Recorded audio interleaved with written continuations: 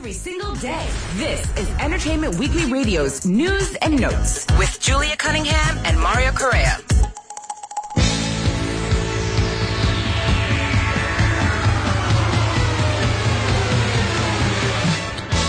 We're going to continue talking about this comedy legend, this amazing woman, Joan Rivers, today during News and Notes. I'm alone, actually. I'm just Julia Cunningham. Mario is out for the day.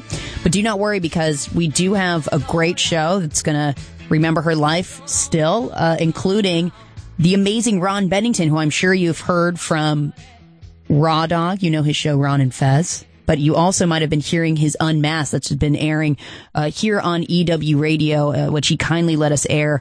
Ron Bennington is a master interviewer, and I'm excited that he's going to come on and hang out with us and talk about his time with Joan. We're also going to have Eliza Schlesinger, who is a guest that we've had on before, a great female comic that we believe in, and she wanted to also comment about Joan Rivers. We're going to talk about her later. And also the editorial director of People and Entertainment Weekly, Jess Cagle, was at the event, the last event that Joan Rivers was at, and he's going to tell us about it later on in the show. But Ron Bennington has joined me in the studio. Ron, thanks for coming and hanging out. Thanks for having me on, Julia. I appreciate it. I really appreciate you've come to talk and let us air this incredible Unmasked, this conversation you had with Joan Rivers. We've been airing it, a few times now on our channel, and we pulled some audio that we played yesterday, and it was so candid.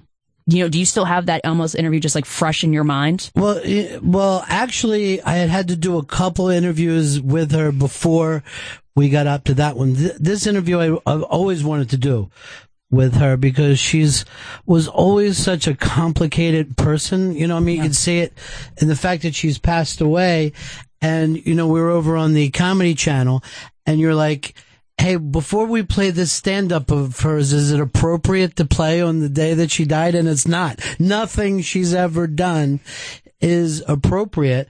But at the same time, she would have this shock and also be a really sensitive person. Would be this person who wanted to cross lines, but then would be really thoughtful. So I think that's what people get when they go back and listen to the Unmasked I did with her, is that you come out of it and realize, okay, there's more there than we know, but, who is she? We never really find out, I don't think. No, but I think it was so great to hear her, and you're also a great interview in getting this information out because, she's talked about her relationship with Johnny Carson before, but her saying, I think he was hurt because I was his favorite was such a moving line to hear her say during that moment. Had you actually heard her talk about her relationship with Johnny Carson like that? Well, no, not in those ways, but also in the same way. And she'd mentioned to me a little bit on the air, but more off the air, she loved Jimmy Fallon so much for bringing her back. So for a person who loved to burn bridges, and she did, at the same time, she had more respect for certain permanency of show business. She has so much respect for The Tonight Show. So much respect for certain rooms where people do comedy. But at the same time, she would push them all away. I think that she loved Carson too, as much as she loved The Tonight Show. Yeah. I think they had something between them that, in another time or whatever. Ron, you had mentioned that you did, a few interviews before sort of this one where she really was so candid. I mean, even when you have someone like a Joan Rivers and you're thinking, where do I even go? I mean, there's so much that you could cover with her. What did you kind of want to get out of the way? Or did it was build a relationship to really get the comfort zone for her to really talk to you? You know what I wanted to talk to her about is what I talk to most people about is creativity. That's always been something that I love to talk to people about. And I'll never forget this as long as I live. This is the one thing that I will always remember about Joan. I was talking to her about writing and performing and writing jokes. And I said to her, have you written today?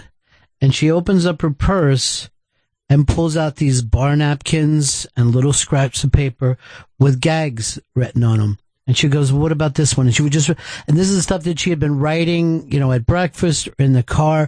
And I don't think people get that part of it, that it is a 24 hour-a-day thing. Creativity. You don't know where it's going to come from. And she really was an artist, and we don't talk about comedians that way.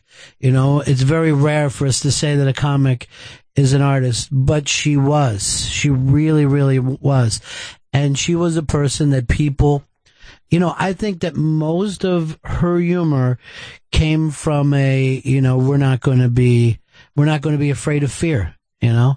And I think that's why even some people knew that Joan, on the day that she died, would be writing jokes, you know, inappropriate jokes about the day that she died. Yeah, I know it's almost like, you know, I saw so many tweets where they were saying, you know, Joan, you have to pull through for the amount of material you would have right now, you know, which is like so horrible, but it is like so funny. That's like the way you think about Joan Rivers in some ways. It's hard to even believe that she's not here. And it's hard to believe that you say that somebody's 81 and we lost them and we didn't get enough. Because I remember after that Unmasked, I thought, I bet she's going to be doing this for 20 years. There was no way she would have stopped doing comedy. Never. No. Never would she have given it up. But, you know, yesterday on my show, the people that called up and said that, you know, how much she meant to Joan, because she wasn't this kind of, she didn't go around lecturing people or whatever, but the amount of, Susie Essman called me, Lisa Lampanelli called me, Amy Schumer called and was, breaking up a little bit because these women were younger and looked up on their TV and they thought to themselves, okay, women do this. Yeah. It was such a rare thing to see a woman go out the way that Joan did on stage, you know, just being that fearless, you know, that wild. So any woman that followed, you know, the next generation stuff, you know, in some ways has to look at Joan as a pioneer. The great thing about her is she never wanted to hear about anybody else. You know what I mean? She was like, why would I comment on Sarah Silverman? I'm doing my show. No, I don't go and watch. Lisa Lampanelli said to me, that Joan never said anything nice about her and she didn't care. She said, I thought it was just great Joan knew who I was. You know? Yeah, that's like a badge of honor getting that. Now you know? You're there.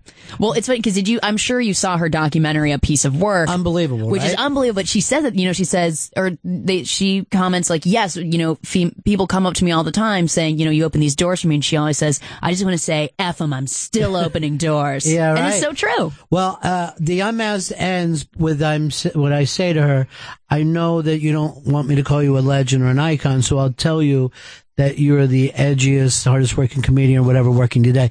Because it is true. If you go and compare her to guys that are 40, 50 years younger than her, that work on the edge, you know, I don't care if it's Kevin Hart or Jim Norton, whoever, Joan was right there with them. And those comics would tell you the same thing. She had major respect of comedians. David Tell, Louis C.K., looked at her like a contemporary. They really did. They thought of her not as a nostalgic look, what happens sometimes when people are in their 80s. They thought of her as a contemporary comic that they had to beat premises to the stage with. Ron Bennington is with us. He hosts the Unmasked that we've been playing here on Entertainment Weekly Radio. But of course, you probably know him from Raw Dog, where he hosts in the afternoons. And thank you also for coming in and hanging out. Would you kind of explain to our listeners, though, like what it really was like? Because the thing that I think some people really forget is that she was that only woman in the men's writers' room. She was like that woman on TV, like how important that was for her career early on. Well, yeah, there wasn't much to compare her with. I mean, if you look at any women of her time, it's like maybe Toady Fields, and I can't think of, at Moms Mabley, I guess, would fit into that, even though they didn't work the same rooms. So here are the contemporaries that she started with. Bill Cosby, Richard Pryor. She started with like Richard Pryor, like that's crazy. All down in the Village, right? Yeah. So they're basically working for the Pass the Hat.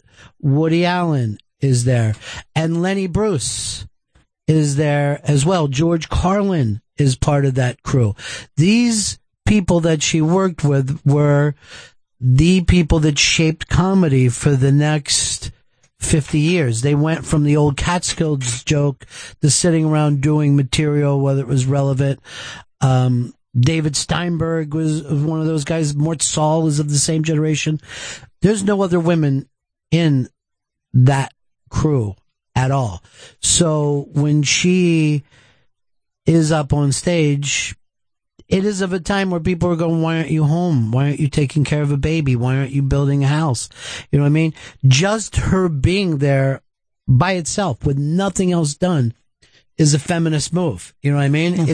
It's a step ahead, even if she never does one feminist piece of material, just her existing in that world. And she decided very early on, I don't know whether I can be funnier than everybody else, but I can outwork them. And she never turned down gigs. Some of the reasons when people would go, look at Joan, she's doing this commercial or this small TV show. Her career must be, because she never stopped working, whatever it happened to be. If things were big, she'd sign for the big stuff. But if things got slow, she didn't hit the beach. She kept working. And that's a good point because, Ron, when we look at her career, there were some lulls and there were some ups and downs, but she was constantly working through those. She was a good businesswoman too. Well, she let Edgar take care of everything. And then when he died, maybe he didn't do such a good job. Right. She learned that lesson. So she just went to work until it was taken care of. In the meantime, she had this beautiful townhouse, on the top floor of a townhouse on Park Avenue, 62nd Street, gorgeous $15-20 million place. She'd leave there, get on a plane, and she's working gigs in Iowa, working gigs. It's stuff that people don't do. Right. You don't leave the big place. I'll tell you another thing, Julia. I'll never forget with her. One day she was and it was her and Melissa together, and they were promoting this show that they had together, and there was just a little piece, just like a little block piece in the Long Island newspaper, and her publicist shows like, look, here's something, and she goes like this, all right, see? Here's this thing that you wouldn't think she would care about at all. This is a person who'd been on the cover of every magazine, and she was happy just that her show was getting a mention in this small, and I'm thinking to myself when I'm looking at her, all I ever do is hear people in this business complain, I should have got this or whatever, and hear this woman who's been as high as you could go, had no problem going out there grinding it out to get people to pay attention to what her new project was. Yeah, it's amazing. Yeah. And she got in with QVC so early on. QVC. Like, it's so smart. Yeah. QVC, and again, there were people that thought it was such a bad thing for her career. Like, what is she doing honking this stuff? No, she was totally fine with doing it. She knew. So Ron, what was sort of like your entry? Did you just was that seeing her on Carson? That was like sort of your early. It's so interesting that you brought that up, because when we were doing the tribute to show, I could not remember a time in my life that I didn't know who Joan Rivers was. Oh, really? And I actually went back, and there's certain performers that I just felt like they've always been there. But I was the kind of kid, if, the comic was going to be on the Tonight Show, I was going to stay up for it, So I always knew her material. And for people that can remember when Johnny Carson had the show, if Johnny Carson laughed, it made it even funnier. And she was one of those people that could crack him up. So I also was thinking about this. I don't know whether I ever saw Joan have a bad set, because she would come out and do more jokes until she won that room over. She was relentless, like a prize fighter. Anytime that she went out and did material. So since you know her comedy really well, because we've been recommending, especially the documentary and stuff, like, are there some specific bits that we can tell people to look up to make sure are kind of like quintessential Joan Rivers? Well, you know what? You can go to YouTube, and there is stuff that she did that was very controversial in the 1960s, where she did a joke, basically saying that she was going to have her girlfriend went to have another appendectomy in like Haiti or something. And it was basically doing an abortion joke. Right. When it was still illegal. And that's the edgiest stuff that I could imagine any woman doing back in those days. Yeah. Long before Roe v. Wade. You know what I mean? Long before Roe v. Wade. So yeah, I think if you'd go to YouTube and there's such a plethora of stuff out there now. It really is. I was catching up over the weekend just watching, just a rabbit hole of Joan Rivers clips, and each one you find is just funnier than the other one. Yeah. Ron Bennington, thank you so much for joining us. We really appreciate it. Can I just say something too, Julia? Thank you for talking about Joan. I think it's so important. Of course. It's really, I know it would have touched her how big this is taken it. I think so. It really means a lot. Thank you so much. No, thank you so much. And we're going to re-air Ron's interview with Joan Rivers, The Unmasked. We're going to air it again a few times over this weekend. Great. So everyone tune in. We'll make sure to post all the times. I think we're still working out the schedule. Thank you so much, Ron. Yeah. We're going to take a break. We're going to come back in just a few minutes, and we're going to talk to Eliza Schlesinger about Joan Rivers as well. So stay with us. It's News and Notes.